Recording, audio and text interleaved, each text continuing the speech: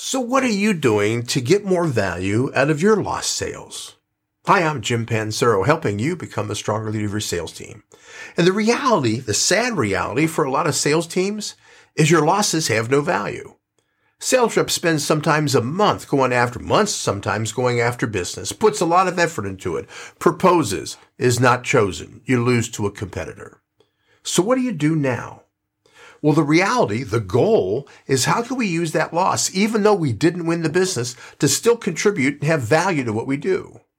One of the best ways to do that is after we have lost, after the customer has made a decision, to go back to them and ask them to say, we were really interested in your business and worked hard to try to show you how we could earn the right to do business with you. We realize you chose another vendor that I'm sure is going to do a great job for you. So I would love to help me understand, what could we have done better? What would have made any difference? What could we have done that impressed you with the other organization that would have had and shown us of having more value that we might be considered as a finalist? What could we have done to be of more help to you?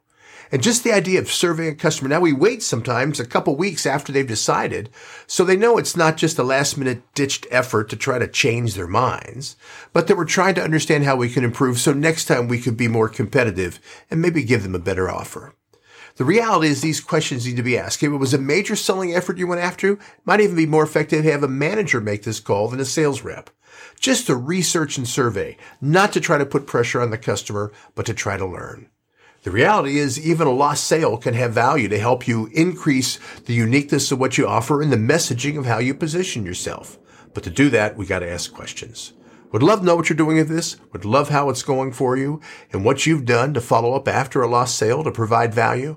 Thanks for checking out my podcast. I'm posting 2 new podcasts each week, all aimed at helping you and your team increase your selling competitive advantage.